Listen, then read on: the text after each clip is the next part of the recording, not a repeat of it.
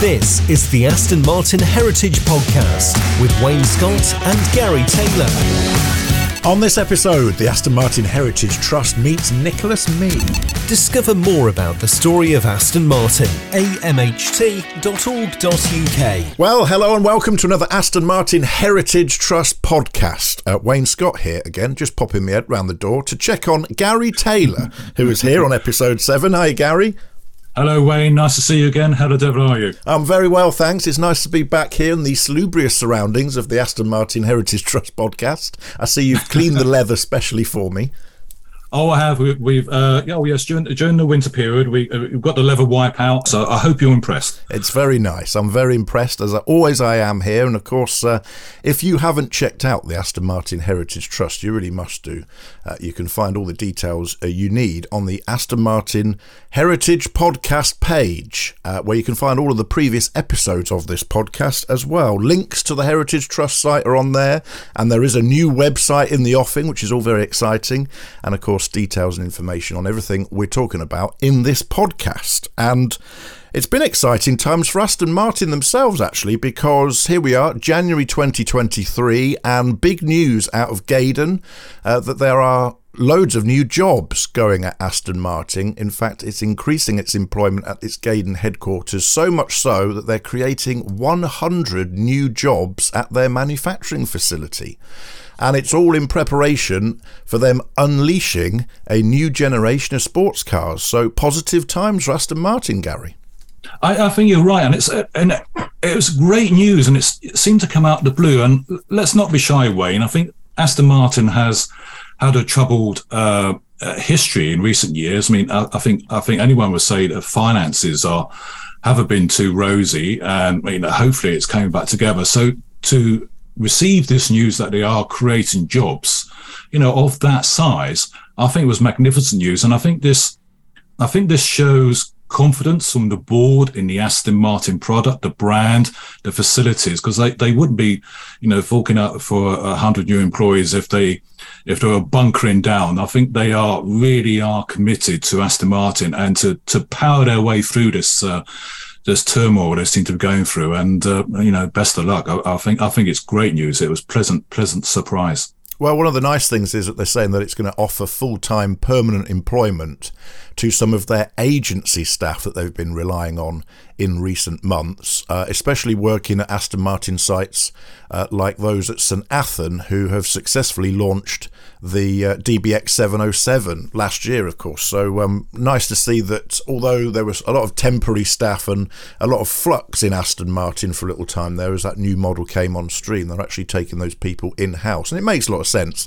You don't have to then go out and recruit and retrain people. They've got knowledge and experience within the brand already. And it's good news because, of course, Gary, this year, big year for the Aston Martin Heritage Trust, because you're 25 years at the same time that Aston Martin Lagonda themselves are celebrating 110 years. So there's going to be a lot of champagne consumed this year. Oh, I would hope so. But knowing the trustees of the Aston Martin Heritage Trust, it won't be champagne. It'll be prosecco.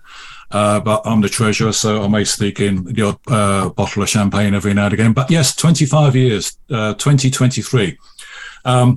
We were born on from the 5th of August 1998, spun off from the Aston Martin Owners Club to protect the assets, mainly the Ulster and some of the archive collection at that time.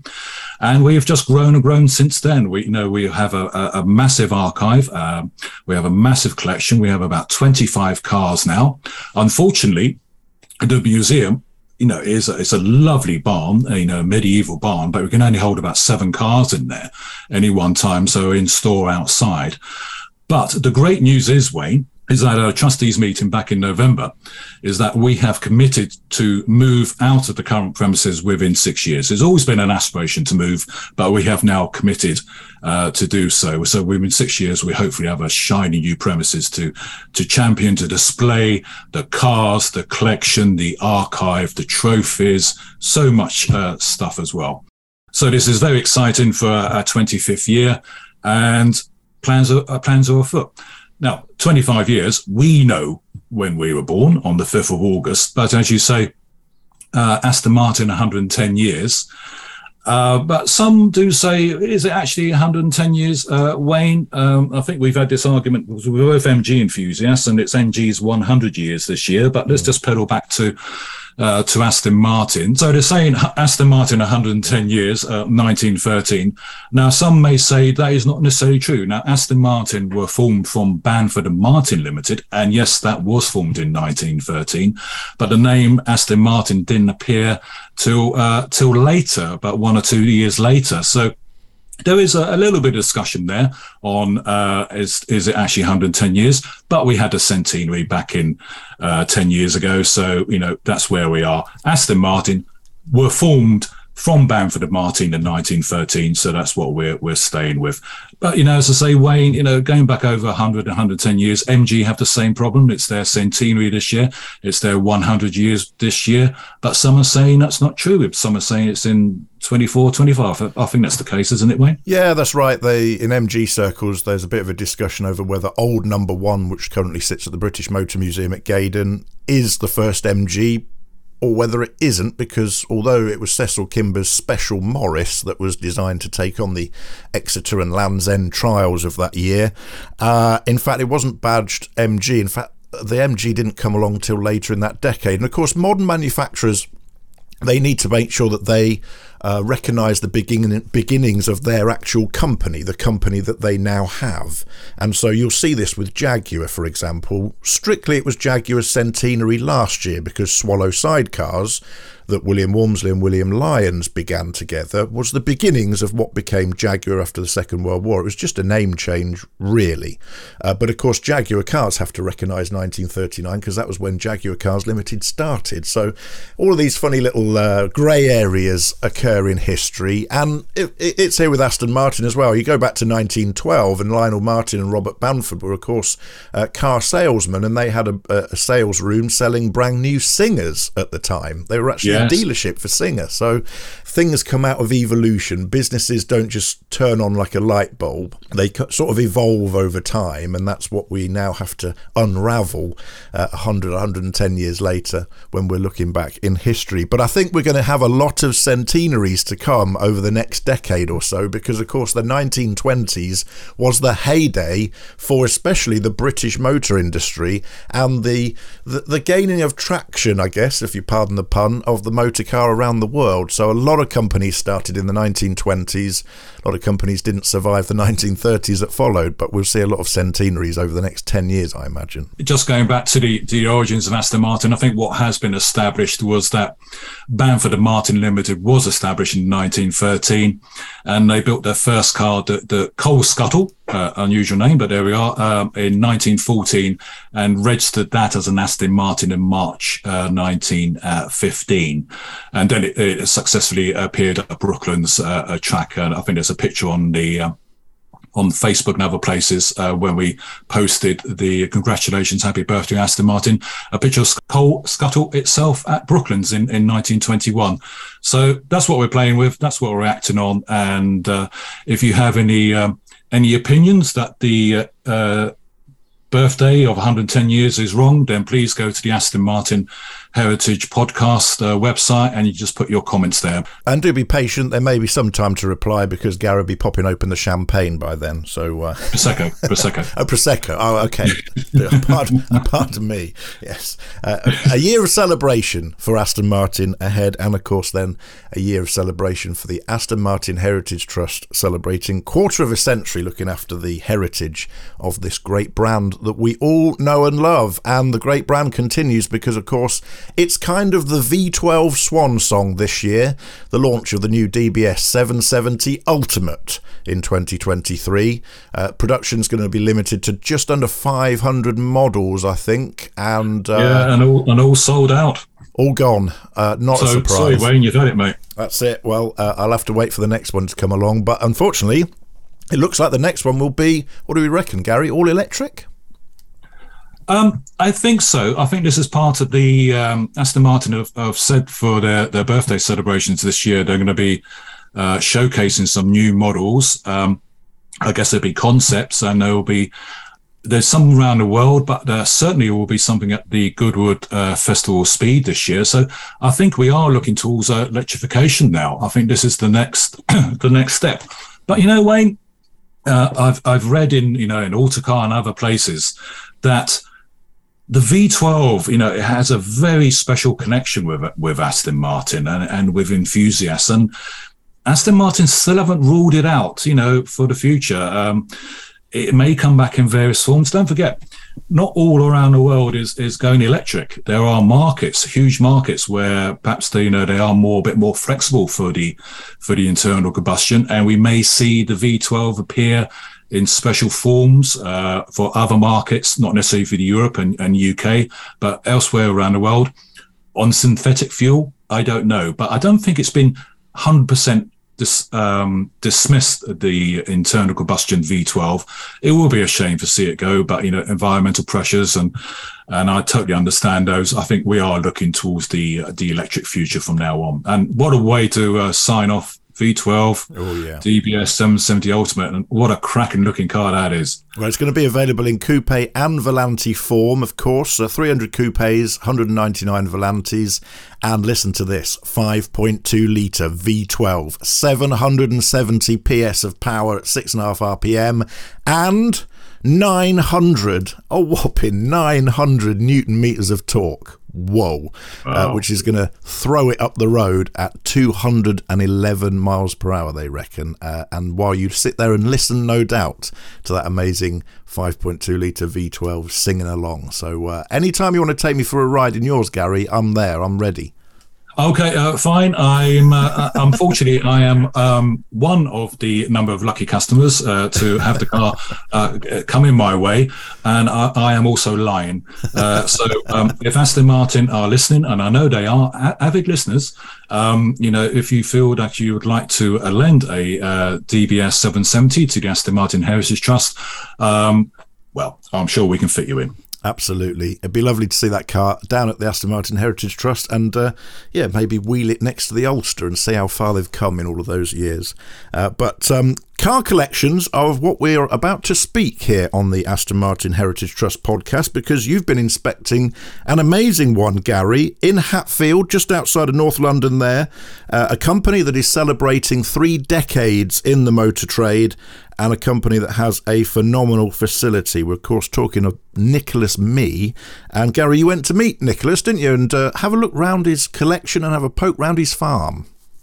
Oh, I did. It was a couple of weeks ago. Had an invite to go and see Nick Mee at Nicholas Mee & Co. at Hatfield. Now, I think it's been at that premises for a while now, but I haven't been there. And my goodness, Wayne, what a beautiful site. Huge site, some refurbished, renovated, or even new build farms, which look very ancient, but new build construction. And it's if you're an Aston Martin enthusiast, you would just be dribbling all over the cars. I don't think he would appreciate that somehow or the other, but the cars are so well presented in the barns with the workshop facilities, the after sales, and they do most of the work on site now. It really is a lovely place. So, as you said, 3 decades, 30 years of memorable car sales from Nick Mee. And now I've known Nick for many years when I was a youth going into London and walking down Sloane Street, and there was an Aston Martin dealership there, poking my nose at the window, putting my nose against the window, my fingerprints on the glass, which I'm sure wasn't really appreciated, and seeing the beautiful V8s, and I was thinking, oh, one day, Gary, one day. And so Nick Mee effectively, I say, started from there in Aston Martin, but he goes back further than that, his car sales history. And so when I was with Nick, we discussed his history of cars, his family, his interest in cars, how he started, how he got involved in Aston Martin through selling the cars, his views on the Newport Pagnell V8s, the Lagondas. Spoke about Victor Gauntlet, the great Victor Gauntlet at the time, his leadership style, and how he moved from Aston Martin Sloane Street to Chauvel Place to other areas in London to ultimately, I think, this most wonderful facility. Great stories. Nick is a great raconteur. He has a great number of stories and anecdotes from that period through the 70s and 80s to current days, up until effectively the Ford takeover, which he had an opinion on. And so I like to think it's a lovely podcast. So we press record and we'll let Nick Mee go, and we hope you enjoy it. Excellent. I met him when I was recording podcasts for Top Gear Live back in the day when we used to run the MPH show, and he was good then. I imagine he'll be just as good now. So let's go and have a look at Nicholas Mee with Gary Taylor's interview next. Immerse yourself in the rich heritage of Aston Martin. The cars, the people, the history. The Aston Martin Heritage Podcast. Nick, thank you very much for joining us on the Aston Martin Heritage Trust podcast. I'm delighted that you're here. Well, Gary, it's a pleasure to see you here, and thanks for making the journey. I've got to firstly say how much I admire you for the work you're putting into the Heritage Trust, which is something I'm wholly supportive of, and I think it's a great... I don't know whether the word is institution or... Some suggest we should be in an institution. Yes, I've heard that before. But yeah, no, I think the work that you guys do in the Trust is great, and so I'm more than happy to do this podcast, and I'm all for it. Thank you very much, Nick. That's very kind of you. Now, Aston Martin enthusiasts will probably know, looking on Aston Martin social media, and if you subscribe to Nick Mee Full Bore newsletter, we're currently in 30 years of trading. Isn't that right, Nick? Yeah, indeed. Well, it's 30 years since we formed or incorporated the company. Those that know me will know that I've been attached and in the Aston Martin brand since 1976, actually, when the company Aston Martin had just come out of some difficult times and receivership. And I joined the company in London on the sales side. And for whatever reason... and there are several of them, I've remained involved in it ever since. Nick, before we get into your Aston Martin history, if I may, I'd like to go back to the beginning, back to your youth. So, were there cars in your family? Was there a car history in your family? Was there an enthusiasm for that? Yeah, well, it seems to have been inbred. I mean, I first, I was one of those children in the back of my mother's Triumph Herald that used to swivel around looking at every car and identifying it and saying, yeah, that one's a Standard and that one's a Ford and that one's a Vauxhall. So I suppose there's that. But also my great-grandfather, and this is a coincidence, was and apprenticed in London at the turn of the last century as a wheelwright and coachmaker. And he formed a business, funnily enough, in Hatfield, J. Gray and Sons, and they used to repair and maintain and build coaches and supply, funnily enough, Lord Salisbury, who owns the estate we're on and talking now from. And that business progressed from there through being associated with the RAC and the AA in the early days of motoring and maintaining cars, through to the 1970s, when J. Grays were BMC agents and dealers in Hatfield. So there is something in the blood that goes back to those days from my great-grandfather on my mother's side. I can understand it being in the family, but the children don't necessarily want to follow on from that. So, in your education, did you always wanted to be involved in cars, or did you aspire to be a chartered accountant, line tamer, or any of those things? Well, firstly, education-wise, I was fortunate or unfortunate enough, depending on your view, to go to a boarding school. And I really didn't like school, and I didn't get on with being at school, and school didn't get on with me. So when it came to an age when I could leave school, I just left school. Didn't want to do further education. And... what age did you leave school? 17, and not knowing what I wanted to do, my mother sent me off to one of these vocational guidance counsellors who basically said, go to college or do something you like doing. And I liked cars, so I found employment with a company called Henleys of Hendon. Henleys at the time were the largest Jaguar dealers in the world, and I enrolled in something called the sales training program, which was interesting in so much as there was no sales training. But there was an awful lot of being a fitter's mate and learning about service reception and parts. And all those things that have actually stood me in good stead over the years in a grounding of the industry. That's where it started. So starting with Jaguar, so I think we've the Aston Martin orbit have always associated you with Aston Martin. So you started with Jaguar. Were you involved in other marques before you actually got through to Aston Martin? I will be intrigued how you got into Aston Martin. What about up to that point? What marques were you involved with? Yeah. Okay. So I did just under 2 years with Henleys on the Jaguar side, but literally I'm talking about on the shop floor in a set of overalls, bashing exhaust systems and changing oils and God knows what else. I then took a job. A friend of mine who I'd met at Henleys had taken a job at AFN in Isleworth. AFN were Porsche Cars GB at the time, down in the Falcon Works in Isleworth. And a job came up there, which I took. So I did that for about a year, which probably takes me up to being sort of 19 or something like that. And very shortly after that, I actually went and lived in the States for 18 months, where, for a period of time over there, I did take a job trying to sell cars off a used car lot for Bill Seidel's Datsun. But that was actually at the tail end of the fuel crisis, and the used car lot was full of Cadillacs and Buicks and gas guzzlers. You couldn't sell them for love nor money. But they gave me a car and a bit of money. So this was about 1973, was it? Correct, yeah. So I was there in the States, 73, 74, came back to the UK in 75, again, not knowing what I was going to do, but there was an opening I think it was an advertisement in the Telegraph for HRO in South Kensington, wanted a junior salesperson. I had an interview. I told the man who was interviewing me, who was a man called John Leppard, who was quite a character and MD of HRN at the time, and I told him I'd been selling cars on a used car forecourt in Florida, which impressed him. I didn't tell him I hadn't sold any, and he offered me a job, and so I started at HRN in South Kensington, a showroom which is still there today, although it's Lamborghini, and we had franchises there were Ferrari, Rolls, Bentley, Rover and Jaguar.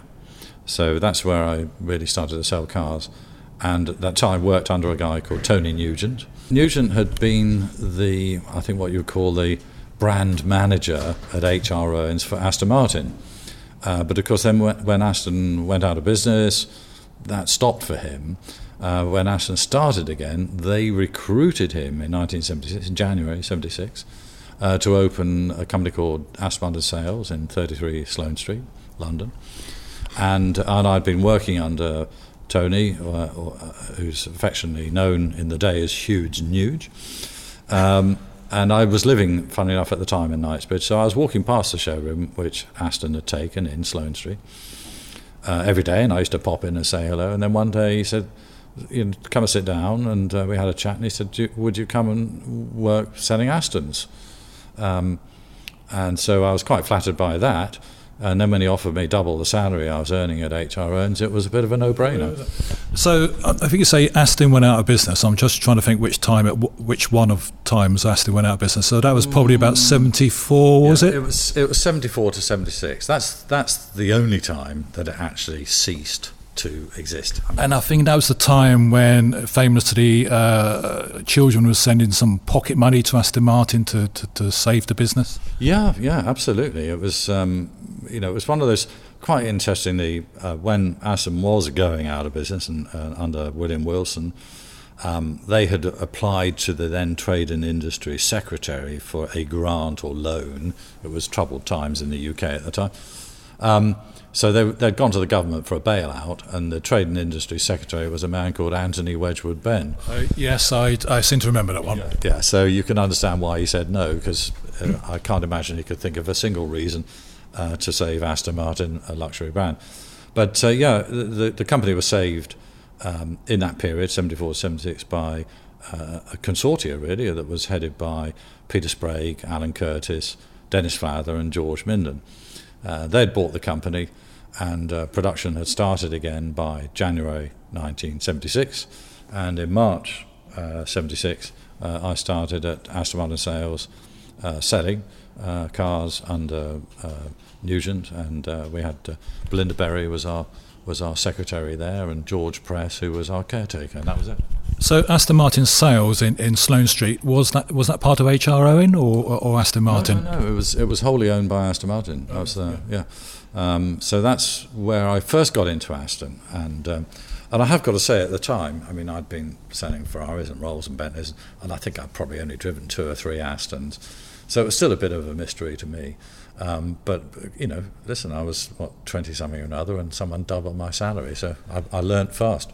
So it doubled your salary, you suddenly fell in love with Aston Martins. What were Aston Martins like at that time to compare to some of the other cars you were selling? Was it, were you pleasantly surprised or a bit worried? Interesting question. So the first time I drove a V8, I was a little concerned, because here I was in a car which actually... what was it? It was a new thing altogether, and the V8's quite a motor car to drive, particularly out of the West End. But after 2 or 3 drives and spirited drives, I began to learn the performance, availability, and the comfort, and I really began to get into the V8 as actually what it is, which is a very, very good consummate all-rounder. So Aston Martin just gone back into production. Was it after the recession had finished, or we were just getting out of recession? We had a new dealership in Sloane Street. Relatively easy selling the cars?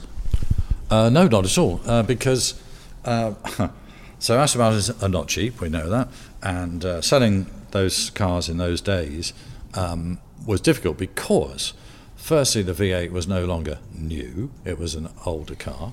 And when did the V8 come out? I was just trying to think. It came out in... The V8 first came out as the DBS V8, which gained itself a reputation for being unreliable.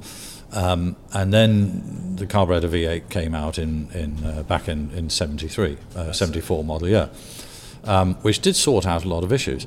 But it was kind of too late. There were all sorts of issues that have been going on in Aston Martin, the sale of land to prop it up and so on. But William Wilson ran out of money, and there wasn't any money coming from the government. It went out of business. The consortium I've just mentioned stepped in, production kicked off again, and we had to get cars sold. But that was 76, so the car was already 6-7 years old.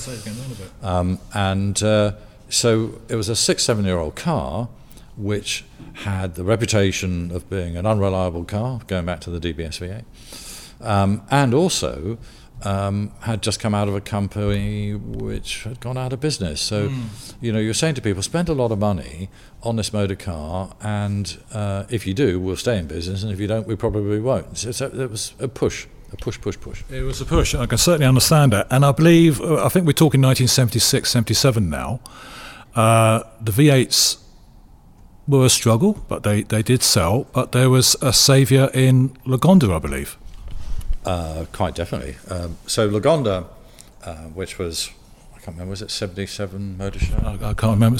I always remember the front cover of Motor Magazine, the show special of the Lagonda. Well, it was front cover. I think it was front cover, or certainly inside front cover, in the Telegraph.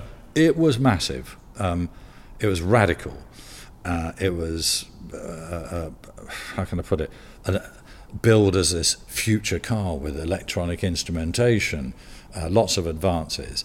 And what it really did was it put Aston Martin back on the map in the public's eye as a company that was back in business. So suddenly, there was new product. Oh, they must be back in business. Oh, it's a future car, yeah. I was on the show stand on the launch for the duration of the show. It was 10 days, hard work in those days. But people were flocking to see it. I mean, it was the star of the show. We were taking orders during the show, and I've often joked about it, but people did essentially queue to order these cars. So it did the trick, very important. Of course, that car didn't work, and it was another 3 or 4 years before they hit the road. Lots of conversations about when am I going to get my car. But yeah, a vital car. And in fact, if Aston's hadn't had the Lagonda, there's no way that company would have got past the back end of 1980, beginning of 81. Do you feel that, I've always been intrigued by this question, the car that saved Aston Martin, because Aston Martin were any niche car manufacturer, they can't really afford to have a car that fails. But do you feel, in particular, the Lagonda saved Aston Martin? Oh, categorically, yeah. I mean, just if you think about it, having a new product that put the car back in the public eye, but also the numbers of orders and deposits that came with it were very useful at the time, and yes, there's no doubt about it. It introduced Aston Martin to markets in the Middle East, the Far East. It reinvigorated Aston Martin in the United States. This was a car, it's very expensive, and it was not for everybody, but it was for people who were very wealthy, for sheikhs and for kings and queens and presidents. I seem to remember, I think it was that the price had doubled from the time of announcement to launch, or something like that. A consequence of inflation. We've had this discussion before the podcast, and I'm not going into that now. Who were buying the Lagondas? Who were buying Aston Martins at this time? I think the Lagondas just opened up a whole new market around the world, didn't it? Oh, categorically. I mean, it was sheikhs from the Middle East. It was presidents, prime ministers, captains of industry. I remember, one particular guy in England who owned a football club, and this was people who were very wealthy and almost felt privileged at the time to be able to get one of these cars. They were scarce. I mean, by definition, we know with a hand-built car that's low volume, and for 3-4 years, other than once production had started, it was the hot ticket to have. We were doing stretch ones, Tickford bodied ones, boomerang aerials on the boot with TVs and hi-fis and telephones and custom build stuff. It was really very exciting, Lagonda undoubtedly saved Aston Martin, because if it had just been the V8, as I say, it wouldn't have got past 1980. But fortunately also, and the Lagonda does sort of overshadow it a bit, you had the introduction in 1978 of the Volante and the Vantage models based on the V8, and they were both new models.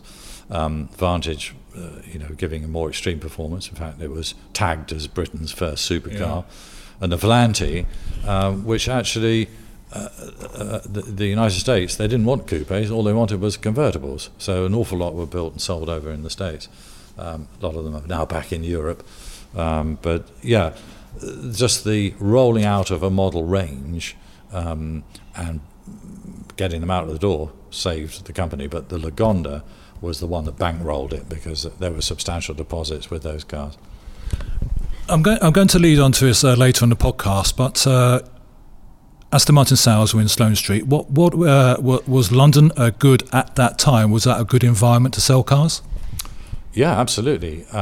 I mean, London, before I finished at Aston in 1991, we actually had captured 60% of the UK destined product market. So 60% of new Astons sold in the UK were coming through the London office.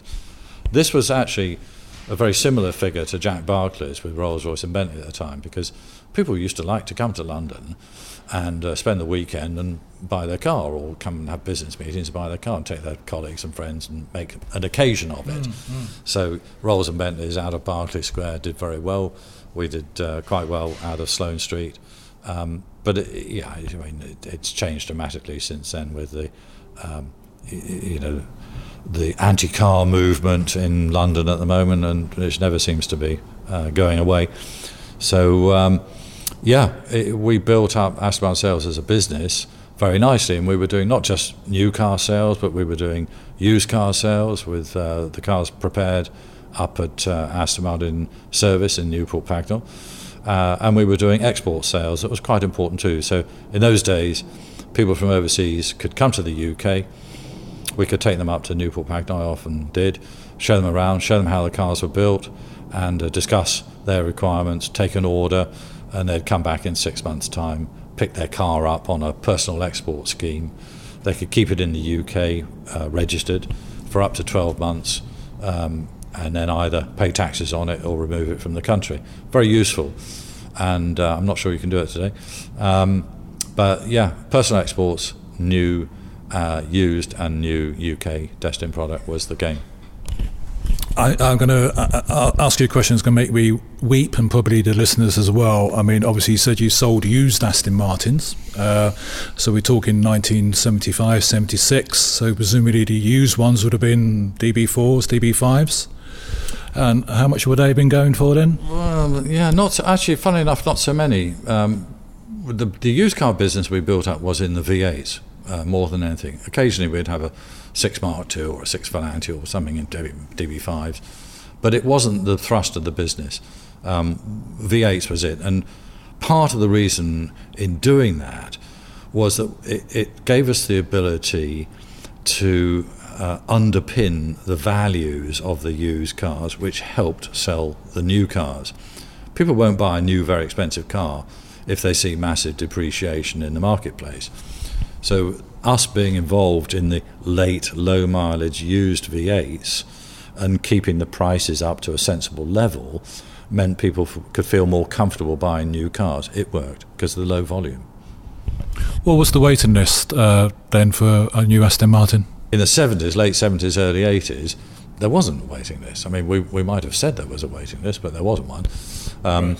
In fact, when the model changed from, the Oscar India came out at the back, for 1979 model year, and we had quite a few of the pre-Oscar India V8s to sell at that point, and I was going up and down the country visiting people's offices who had expressed an interest in an Aston Martin. I was sitting down in their office, having checked out what the colour car that they had in their director's parking spot, was it white, blue, silver or whatever, and they were talking about placing an order for a new car, and we'd have that discussion and we'd get to the point of saying, okay, well, you can have a new car, but it's going to cost you, whenever it comes through in 6 months' time, the manufacturer's list price on the date of delivery. So we can't fix the cost now, it's whatever it's going to be in 6 months. And but actually, well, if you want a blue one, because you've got a blue one in your parking spot. Oh, yes, I do. Yeah, we might have a cancelled order, and so we'd get these cars out of the door. So there's always an element of creating the illusion of a waiting list for any manufacturer, I'm sure. But in those days, there was no waiting list. That came, funny enough, from the mid-80s onwards. I'm intrigued by Oscar India, and I'm going to say something to you, because you said something to me about Aston Martin interiors many years ago, and you won't remember this. Now, I think it was when Oscar India, I think there was a spec change in the car, but they became more luxurious. There was walnut, there was more leather. Yeah.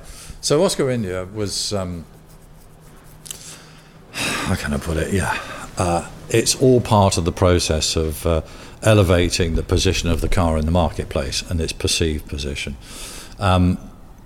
For the 1979 model year, it was the first updates on a shape that had been introduced in 1973. So the bonnet was changed, the rear wing profile changed, given a little lip at the back and an aerodynamic element. This is when aero was coming into importance in car design. And the interior was luxified, for want of a better expression. Up until then, all the dashboards had been covered in black vinyl with black instruments and black switches, and it was all a bit sort of British and 70s. And so just doing the dashboards in interior colour leather and putting some very nicely done mirrored burr walnut finishes on the doors and across the dashboard, and changing the centre console, lifted the whole interior, leather head linings. And so suddenly we had a car which could be considered as an alternative for a Bentley or I don't know, any one of a number of cars. It lifted the perception of the car in many respects. Mechanically, pretty much the same. But this is what manufacturers will always do. It's an uplift and an upgrade midway through a model life. it was just a very long model life. Yes, indeed. I remember, I think it was at a time, because the last of the, shall we say, luxurified Astons were probably the DB7, if you like, if you're talking wood and leather. And then we had the Gaydon cars come out on the VH platform. And I do remember you saying to me, it says, if Aston Martin, of course, then the wood and the leather of that luxurious nature had gone, if you like. And you said to me, Gary, if Aston Martin still produced cars, or shall we say a gentleman's library, it would still sell. Do you remember saying that? Yeah, no, I've always maintained, I mean, I understand the whole Gaydon era cars, and it has introduced a raft of new people into the Aston Martin brand. A different client, if you like. But there are plenty of people that have had the wood and leather interior cars that looked at the modern Gaydon era motor cars and it didn't appeal to them. So to some degree, they've left those people behind, and those people have gone to Bentley. And after all, you can go and buy a new Bentley Continental GT and it's got acres of leather and wood, and it makes people feel comfortable. The thing about wood, love or hate it, not everyone loves it, it is dateless. It doesn't, it's just like sort of there, and it's nice and it's comfortable, and it doesn't date. It just is like a library. It's like comfortable. It's like sitting in a big armchair in the RAC club, or, So there's something to be said for that, and I've been on record with one or two people saying, even at Gaydon, that you should be producing a car with a more generous seating in the rear, and with a slightly more traditional interior, to win back some of those clients that were hard won in the old days of the 70s and 80s, and give them a car that actually they want. Go head to head with Bentley and their Continental GT. And they've done rather well with it, haven't they? Can we move on to Victor Gauntlet? Because I believe you. So Victor Gauntlet came in. When did he and Peter Levinos have a controlling interest in Aston Martin? Do you recall the time? Yeah, absolutely. So through the very early 80s, 81, 82, we talked about it being saved by Lagonda, but also by other investors that came in and out. People like Peter Cadbury of the chocolate fame and so on. And at that time, I had, as a client in Sloane Street, Victor Gauntlet. In fact, I'd sold him 2 Ferraris and tried to sell him a V8 Volanti. There's a very famous story about one particular Ferrari, which I won't go into now. He was a client, and he became acquainted with Alan Curtis, who got him in. At the time, Victor had a company called Pace Petroleum. That was based in Farnham, wasn't it? Yeah, very successful petroleum retailers with outlets up and down the country. And so getting involved in Astons for him at that point was, I won't say a drop in the ocean, but it wasn't it wasn't major. But what he brought to the business, apart from some cash, was a tremendous amount of enthusiasm and a motivation to people inside the business. And so that was earlier in the 80s, and within a year or two, through the association of motorsport, partly with Nimrod and so on, and through the love of collecting cars, he struck up a relationship with Peter Levinos, who then, I think it was in 1984, with the backing of Ceres, which is the Levinos shipping empire, bought in to Aston Martin, and it was very much a Gauntlet Levinos show from then onwards until the Ford acquisition of 75% in 1987. The Levinos funding gave the company quite a lot of stability, and Victor gave it direction. I met Victor Gauntlet once, and it was an amazing experience. But obviously, you met him quite a few times. What was he like as a person, as a character, as a mentor? What's your memories of him? Well, I don't want to demystify the guy, but so Victor was very kind to me, very good to me, and he was a mentor for me. I used to probably see him once a week and speak to him several times a week. He was a man who would look at a problem, and he would form a strategy for a solution and follow it through, and it was well thought out. He was good at strategy, basically, and good at execution, good at motivating people, and a team of people around him who were all very faithful and would go to the ends of the earth to back up his decisions and make things work. I mean, it was an extraordinary time, actually, and I don't think I've ever really met anyone quite as charismatic in so many ways, and amusing and generous, not just in buying dinners or whatever, but generous in spirit. Marvellous guy. Excellent. Were you still at Sloane Street then, or had you moved? Because I think you had moved elsewhere in London at that time. Yeah, so the Sloane Street situation came to a bit of a head in 1984. The then landlords of the showroom there wanted to increase the rent from £50,000 a year to something just under £150,000 a year. And it sort of coincided, funnily enough, with a time when we were starting to make some proper money. And it just felt awful to think that we were going to stay there and all the money that we were going to make was going to disappear into the Mothercare Pension Fund or Prudential or whoever it was that owned us at the time, or owned that building.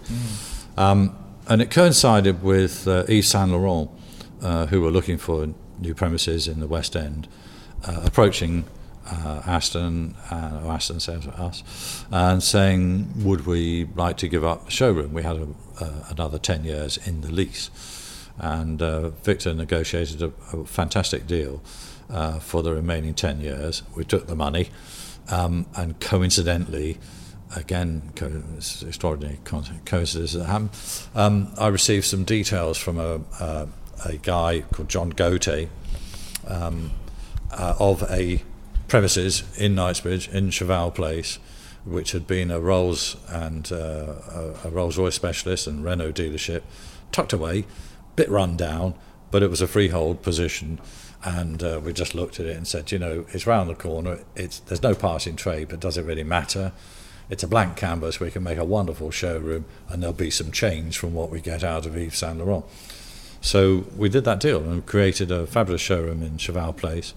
I was very fortunate and to be given a lot of responsibility for the development of that. What were you at Cheval Place? What was your title? At that time, I'd taken over the running of Aston Martin sales in London. Tony Nugent had retired, and in fact, when I was given that role of managing it, my first task was to make 2 people redundant. There was a bit of that was a typical Victor thing. You're going to get this job now, but the first thing you've got to do is make 2 people redundant. Thanks. So anyway, I ran Aston Martin sales and reported directly to Victor, which was great, and that carried on until I left the company in 1991. I certainly remember that Cheval Place. I had some clients in London. There was a property company, and it was very near there, and I never had any excuse not to go to London, because every time I went to see a client there, I would always pop to the showroom. And as you say, it was tucked out of the way. He didn't know where it was, but I found it, and it was always a joy to go there. Yeah. Well, the one thing, it's a bit like where we are now up in Essendon. Location's not that important, because after all, how many people walking past the showroom are going to nip in and buy an Aston? Do you need to be on a high street? But what's more important is that the location is a nice location. While you were there, and I must admit, I did pick this up on, and dear listeners, do go onto the Nicholas Me website, where you will see some videos there of Nick's 30 years being interviewed by Steve Wakefield, who is the editor of the Aston magazine. Yes, I did have a look through it, and I do remember the V8 Zagato coming up there. And yes, we haven't got a video. And Nick has just smiled. Now, I remember this V8 Zagato, and it was very much sold on a sketch, wasn't it?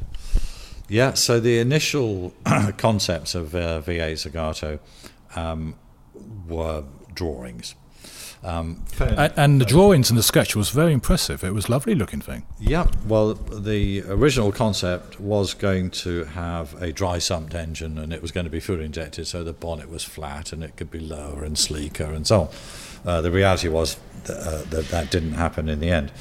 But yeah, the original project was announced with a very skinny little pamphlet and some drawings and sketches coloured in, and a press release. But actually, very quickly, there was a scale model, a wind tunnel scale model produced for that car, which I went to Italy to collect one weekend and fly back with it. Sat with me in first class on the seat next to me. Hang on, you had the V8 Zagato model first class next to you on the flight back. Yes, Alitalia. Different times, dear listener, different times. Well, it was. I had to go and speak to them at the desk, and I said, look, there's no way this is going in the hold. So they let me carry it on. So yeah, I brought it back to England, and 2 weeks later we had a launch. Funnily enough, it's still in Sloane Street. We blacked out all the showroom windows so that people couldn't see what was going on inside, and we had a bit of catering and lighting and invited clients to come and see this scale model, and which was quite interesting. I remember one particular client looking at it and for the first time and saying, I'm not quite sure whether I can say it's a podcast. Anyway, he said, it's a stubby little and I went, yeah, it is, isn't it? You know, because it was not quite what the drawing was, but it did look good. And yeah, as it turned out, it was quite a successful car. Great to drive. As you say, I think when you see the model, actually when you saw the final production version from the original sketch, it was probably challenging. There was a difference. Did some of the deposit holders say no, or did most commit to it? Interesting that. I've got to say, I do not remember a single person who had committed to a Zagato once they'd seen the scale model and then the full-size car, subsequently cancelling the order. No, I don't remember that at all. Right. You know, we were promising a car that was delivered, you know, 10% lighter, more aerodynamic efficient. The whole V8 genre as a vehicle was always hampered. I mean, it's a fantastic engine, hampered by carrying a heavy car. So take 10% of the weight out of it and make it more aerodynamically efficient, and you've got a performance car, and that's what the car was. I mean, in the day, the V8 Vantage Zagato was road tested by magazines alongside 288 GTOs and 959 Porsches, both of which had a way more technically advanced car than the Zagato, but the Zagato kept up. I mean, it wasn't a slow car. And that was by weight reduction and aerodynamics. So that's what people were wanting. That was what they were buying into, and that's what they got. There were some objections to the bulge on the bonnet, but there was probably more from the motoring journalists who were probably more surprised than, as you say, probably more than the customers. You're probably right, but the journalists weren't buying the cars. You left Cheval Place, I think you referred to earlier, in 1991. Yeah, we were. All these cycles, economic cycles that go on. At the end of 1990, beginning of 91, we were going through what was actually thought of and termed at the time as the first global recession, and things were getting very difficult. We had a massive order bank of the Virage car, which had started to come through at the beginning of 1990, and arguably you could say that the Virage went into production before it should have done. It wasn't as good as it could have been on day one. We were delivering cars to people. They had to go into production then because all the legislation had run out on the old V8s, and we were delivering cars to people that weren't particularly good as the economy's sinking, and lots of people were trying to get out of their commitments to buy this motor car, as they were with Jaguar XJ 220s. I remember the 220 having a particular problem there. It was a very difficult time through 1991, and towards the end of it, Victor resigned from the company and relinquished his chairmanship, etc. And at the time, funnily enough, there had been going on in Aston Martin something called a voluntary redundancy program, And I thought about this for a moment or two. I mean, I was fairly newly married and had 2 children and so on. But I thought about this for a little while, thinking, do you know what? I'm not sure. It was obvious Ford were going to take over. How long you were there at that time? How long you were with Aston Martin? 16 years. But I'd had all sorts of meetings with some very senior people in Ford strategy people, Ford management people, and I had a fair idea how that company was going to be run thereafter. And I thought, Ford don't retail cars. They don't, they wholesale cars. They don't understand retail businesses. And so I was having to explain how the business worked. And I could see that they were going to come back at me with a whole bunch of manuals in ring binders, and this is how you're going to do it from now on. And I thought, I do not want to do this. So I put my hat in the ring for the voluntary redundancy, which took a few people aback in Aston. But anyway, it didn't, funnily enough, happen, because Walter Hayes, lovely chap though he was, wrote me a charming letter saying we make jobs redundant, not people, and the job's not redundant. But my heart had gone by that point, and I left the company and started trading for myself. Did you know what you was going to do when you left? Did you say, right, I'm going to specialise in Aston Martins or any cars in different? Well, the thing is, Gary, what I knew by then is I'd been quite successfully, or marginally successfully, selling motor cars for almost 20 years, 17, 18 years. And I knew I thought I knew what I was doing, and I thought I could make a living doing it for myself. Do I want to go through... Look, I'd been reporting directly to the chairman and chief executive officer of Aston Martin. Aston Martin was going to get owned by the Ford Motor Company.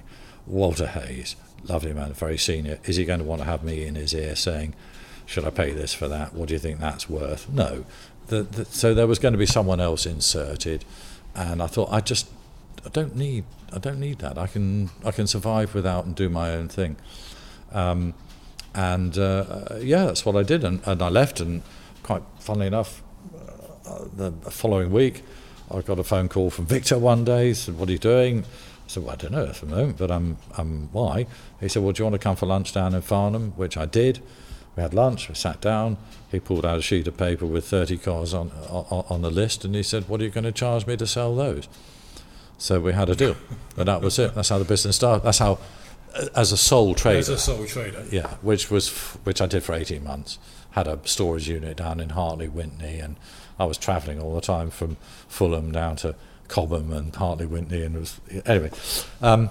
That was 18 months, and then I was offered the opportunity of taking a lease on a Muse property in South Kensington, a 9-car garage, which just that was going to take me back home. South Ken and Knightsbridge was my manor. Oh, going back home, it's always comforting. So you were selling classic cars of a broad church, not just Aston Martin. Yeah, there's always been the tendency to stick with the Aston Martin brand, but yes, in those early days, everything from E-types, D-types, Renault 4CVs, Bentleys, you name it, anything. And then even when we were in the Muse, we'd very often have what we used to rather laughingly term Chinese stock. So that's non-core, non-Aston stock. So everything, Jags, Porsches, NIS 240Zs, anything like that. But majoritively, Aston is what I was known for, and a lot of the clients that I'd gained in my days from Aston Martin in Cheval Place and Sloane Street stuck with me, so it was great. Was that during the classic car boom, or did the boom happen earlier? I can't remember. No, the classic, with the infamous first classic car boom and the infamous crash thereafter. Yeah. So the boom in classic cars was really from 82, 83 right through to the end of 1990, and then it was a crash and burn, and classic cars didn't really gain much traction again till really the end of 90s. There was trade, but the values were pretty staid and static and so on. But yes, what happened through that period from the early 80s onwards, you started with one classic car magazine. I think it was called Thoroughbred and Classic Cars, Lionel Burrell. And then suddenly there's 2 classic car magazines, and then there's 3, and then there's auction houses springing up. Christie's getting more involved in the classic car scene. Bonham's getting more involved in the classic car.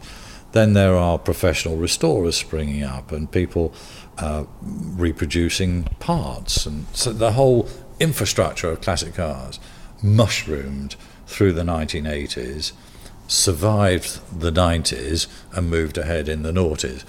So it's been an interesting thing to actually sit back and gauge how that's all happened. But it's a massive thing now. I mean, it's a lifestyle, and the classic car boom not been without its bust. But the great thing is, if you take a timeline and a money line and you stretch it over 30 years, classic cars have done extraordinarily well. But to get from A to B, they've been up and down, crossing that line several times. Values going down, values going up. But the interesting thing I was talking about the other day, I remember Daytonas in 1989, Ferrari Daytonas were £500,000, which is where they are today. Is it the same? But they have been more and they have been less. Yeah. It's extraordinary, isn't it? It's not necessarily the benchmark, but it's an interesting thought. How long are you at South Kensington for? So we had the Muse from 93 to 2000. So just 7 years. Interesting days. You were talking about Victor earlier on. In fact, part of that time, one of his sons was working for me. Peter Leonard Morgan, who had also been at H.R. Owens and then went to Lamborghini, was with me for a while as well. So it was an interesting period. And at the time, the Muse was still very car. So I was in that Muse, Gregor Fiskin, a guy called Chris Drake, who did competition cars and his classic cars, and Dan Margulis, who was famed and known for pre-war Alfa Romeos and pre-war cars as well. So there was quite a lot of activity. But through the 90s, it diminished. And now if you go into Queensgate Place Muse, there's only one trading company in there, which is Fiskin's. Coys were up the road, and various classic car businesses in South Kensington in the day. It's thinned out now. So you moved to Shepherd's Bush? After Queensgate Place Muse, yeah. We were offered the opportunity of a freehold of a garage, and I say garage, it was a 5,500 square foot, sort of, I don't know what we could get in there, about 28 cars or something like that, opportunity, which was in Shepherd's Bush, Hammersmith. It was sort of where Hammersmith meets Shepherd's Bush meets Chiswick. It was just off the Goldhawk Road. And so we were able to buy the freehold of that. And funny enough, Victor came in with me on that, and another gentleman who's a very good client. We bought it jointly. And we equipped it, recruited 2 very good trained technicians, and we started a workshop in there, and we shared the space, sort of half sales, half service and maintenance, being able to bring preparation costs in-house, and meant we could control the costs and also the quality. So that was great. But as with any of these establishments, you soon find yourself running out of space. So we were looking at other opportunities by 2010, which we took. There was a showroom up on the Goldhawk Road which had previously been occupied by a company called Straight 8. It had been vacant for a couple of years, and we thought it would be a jolly good idea to take on some high street showrooms. There was some frontage and a rear showroom as well. We could put about 16 cars in there, and so we took a lease on that and spent quite a lot of money doing it all up. People remember it fondly, those that passed it. It was very much brand themed, and we were very lucky on the launch event to have Dr. Betts, Ulrich Betts, come and say a few kind words and help us open it with some other directors of Aston and Aston Martin Racing and clients, and we had a great evening actually. So at that point we had the workshops and the showrooms had 2 locations, and the showrooms was very helpful for us through from 2010 to 2018, and that is another boom period. So that was excellent, good timing. Not that we knew it at the time. It was a big risk. It was a big risk, and but yeah, that was great. But eventually, and particularly having sold my interest in the Wellesley Avenue not business but building, and taking a lease back. That lease was starting to expire, and we're beginning to think, crikey, what are we going to do for space? We're going to run out of space in a minute. So we had to think and have a deep dive on what we do on that, and which is why we ended up in Essendon, up here at Essendon Bury Farm, because it's a natural progression. London, it's kind of done with cars, really. I think you're right, because this is what I referred to earlier when you was at Sloane Street. I asked you what was it like for selling cars, and you said it was great. You go there, it became an occasion, became an event, catch a show, do some shopping, buy a car. Yeah. But now, late 2010s, speed cameras, bumps. Well, firstly, if you're a motorist with a motor car, you're not welcome in London. No. End of story. That's it. Yeah. So, we were finding ourselves battling when we were still in the Goldhall Road, and people would be ringing up and saying, oh, you've got this DB6 or DB whatever it is, and I'm interested in coming and see it. Where are you based? Or in London. Oh, really? Are you in the charging zone? Okay, all right. Well, London. Yeah, right. Okay. Well, I'll call you back. And some did, and some didn't, because people don't want to go to London anymore. And those that did, they probably made arrangements on the same day that they say they're going to come and see us, to see their Coutts manager, or go to Harrods, or get their hair done, or go to Savile Row and have a suit. So they're doing 2 or 3 things on the same day. You can never get from A to B in London in 20 minutes, so forget that. And we would see them in the afternoon, and they'd be looking at their watch, going, oh, crikey, I want to get out of town before the traffic builds up. And you're trying to deal on a £250,000 motor car in 45 minutes. And if you'd said to the client, do you want to have a test drive in the car? Well, yes, please, yes. Yeah. You're in 20-mile-an-hour speed limits and speed bumps and cameras and buses and Uber drivers. So it became very problematic, as it is for anyone that still tries to operate in London now. Let alone now, actually, you'd have to get charged every time you take an old car on the road. So, in hindsight, we categorically did the right thing by moving up here, and it's a much better environment to operate from, not just from our point of view, but from a client's point of view. It's a much nicer experience than the hustle and bustle. We've got plenty of parking and plenty of space, and the roads are empty. That's true. It's an easy drive from the M25, the A1M. I found it very quickly. I mean, I've seen pictures of it for many times, but it's the first time I'm here, and it is absolutely a beautiful sight. The barn restorations are absolutely truly fantastic. It's very much a mixture of cutting edge technology and heritage in those barns. I mean, how did you manage to achieve that? Money. Desire, council saying this is how you're going to have to do it? Yeah, well, it was all part of the deep dive into us thinking what we do for the future. And part of that deep dive was trying to recognise and identify what it is that clients want and expect.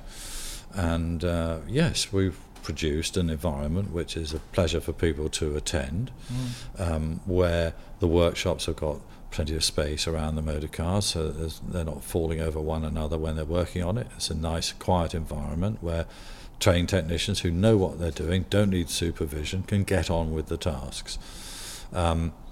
It's the destination, and we do find, unlike London, where people would give us 45 minutes, people will arrive with us here from overseas in the UK. We'll sit down, have a cup of coffee and de-stress and have a look at some cars in the show, go and have a look around the workshops, chit-chat, generally 2 to 3 hour visits, which is time-consuming, but it's a much nicer environment for them to visit, much nicer experience than going into a car showroom on a high street in London. I think you say this is a destination, and you're dead correct. And also, you're pretty well known, certainly to me and for a lot of Aston people, for your events. Because when people own a lovely classic car or a lovely Aston Martin, they want to do something with it, and you've recognised that, haven't you? Yes, it's all part of it. It's all very well selling cars and people taking them home, putting them in garages and barns, but what are they going to do with them once they've got them? So, yes, we do the event. It encourages people to use their cars. Ultimately, that means they're going to need a bit of service. But what it is, it just means that we're encouraging people to enjoy the experience of an older motor car and taking it out, meeting other people who are like-minded. And, yeah, they might come here and talk tyres and clutches, but so what? It's kind of bringing people together who are like-minded, have the same appreciations, and giving them an excuse to get the car out and come and visit us and visit their chums and have a coffee and a sausage roll or whatever it is that we're doing on those particular events, which we're doing 3 of this year. It's called 10-2 Club, and there'll be this spring, summer and autumn. And then we also do events we've done for several years with the local area, the Owners Club, with a community called Supercar Driver, Pistonheads driving groups and so on. It's relatively easy for us to do and enjoyable for people to come to see, and it just helps manifest and precipitate the whole classic car thing. I mean, why do you want a car? To use it, surely. To use it entirely. And I think one of the other events that you're doing this year, which you had done in previous years, and I was very fortunate enough to go on to those, is the Le Mans trip, the Club Tetra Rouge, and they are great parties, and I think I've been on one of them, and I don't remember seeing much of the racing actually. I think they are very enjoyable. I think there was a great initiative by you, and you're kicking it off again, hopefully again this year. Is that right? Yeah. I did 25 trips to Le Mans. And a lot of those, most of them actually, were with us taking anywhere from 30 to 60 clients and guiding them for the weekend and putting and laying on accommodation and minibuses and tickets and food and drink and so on. So they did turn into 3-day parties, and of course the run down there. So great events, a lot of fun. It actually got to the point where I think the last one we did was 17, where actually it became more about the party and less about the race, which was slightly not what it was all about. So we did actually stop it because a lot of effort involved in doing it. And Le Mans itself has changed a bit. But this year is the 100th anniversary of the Le Mans race. I'm privileged to have gone to 25, or if not more of those. And it's going to be a special event. It's the first year of the Hypercar series as well.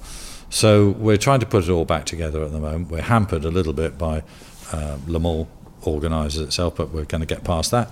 It'll just be for a small number of people, but a great one. And it'll be part of our 30-year celebrations, because we're trying to make a little bit of a thing about being 30 years old. I mean, there's in the time that I've been in this sphere, there have been lots of people that have come and gone in the classic car world. People that have set themselves up as dealers and disappeared.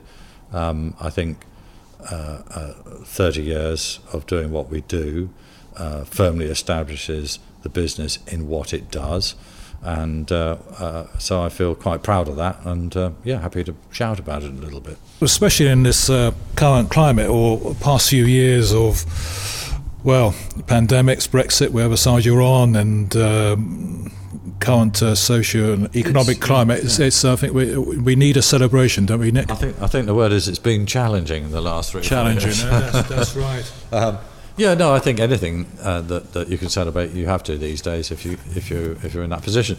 It has been. In fact, since we moved here, it's very much been, oh my goodness me, what Brexit. That was an uncertain period, and then we're getting over that, and then COVID kicks in, and we're getting over that, and then Ukraine kicks in, and we're getting over that, and then we get Trussonomics, but we've managed to get through it all, which is kind of interesting and I've got to say comforting in lots of ways, because if we have a period now of stability, it looks like we might, maybe. Is there any wood? We haven't got.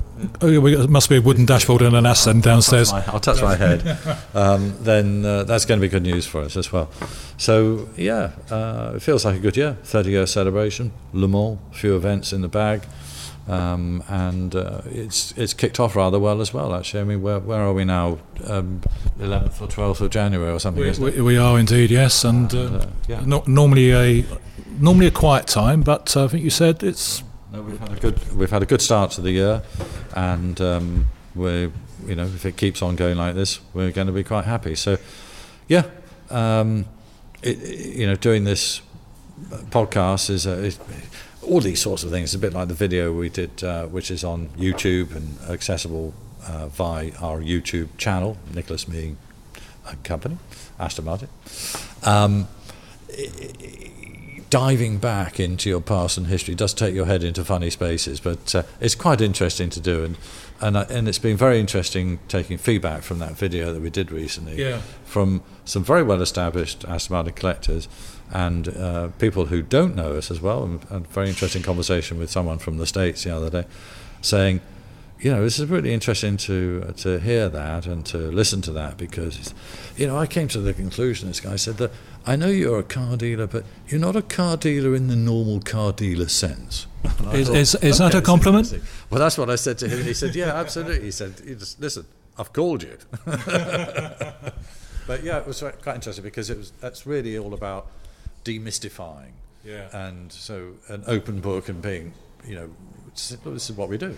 There's no mystery here. Yeah. And this is how we like to deal with people. And so it's very useful, any listeners, if you've got a little bit of time and a glass of whiskey to one side, I'd recommend having a little watch of that, because it's quite interesting, gives some insight into the subject that we've been talking about here, and then there's a little side video which is 30 memorable sales over 30 years, and they are memorable sales, and they're worth looking at too,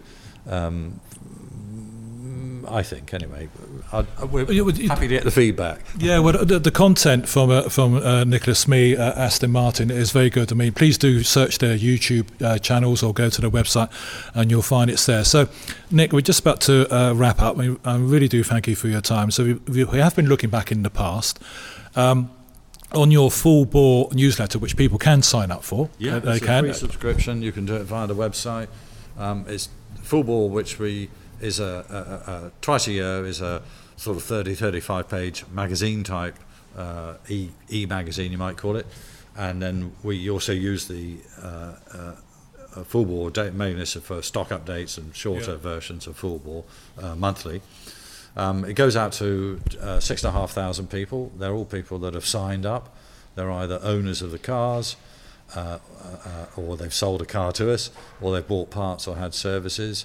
And so it's a proper mailing list, and we find it extraordinarily effective when we're marketing a car, because we can put that information out to 6,500 people who are interested in the subject. Otherwise they wouldn't have signed up. So anyone that wants to get that, it's a free one. It goes out. We enjoy doing it. We embed into that various different videos that are not just sales videos, and we put into that also events, programs and news and stories and so we call it Full Bore, the world of Aston Martin, the way we see it. Year ahead, well, as Nick Mee sees it, how do we look at it? Interesting. So the latter part of last year, when people were asking me that question, I'd look at them in the eyes and say unpredictable.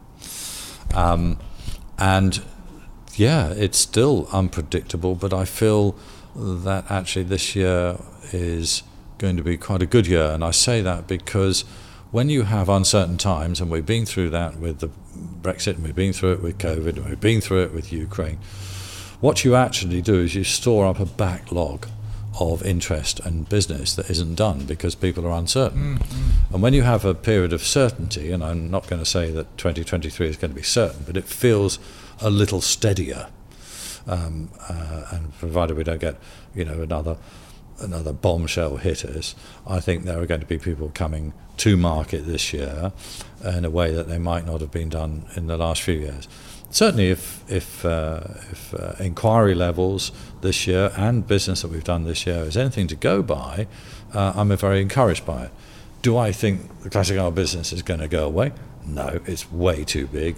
It represents several billions of revenue to this country per annum, whether it's car dealers dealing in cars, auction houses selling cars, service departments, it all carries VAT. It's massive income to the Exchequer. I don't think they have any interest in stopping the classic car trade or banning classic cars. There's lots of concessions with DVLA and so on surrounding classic cars.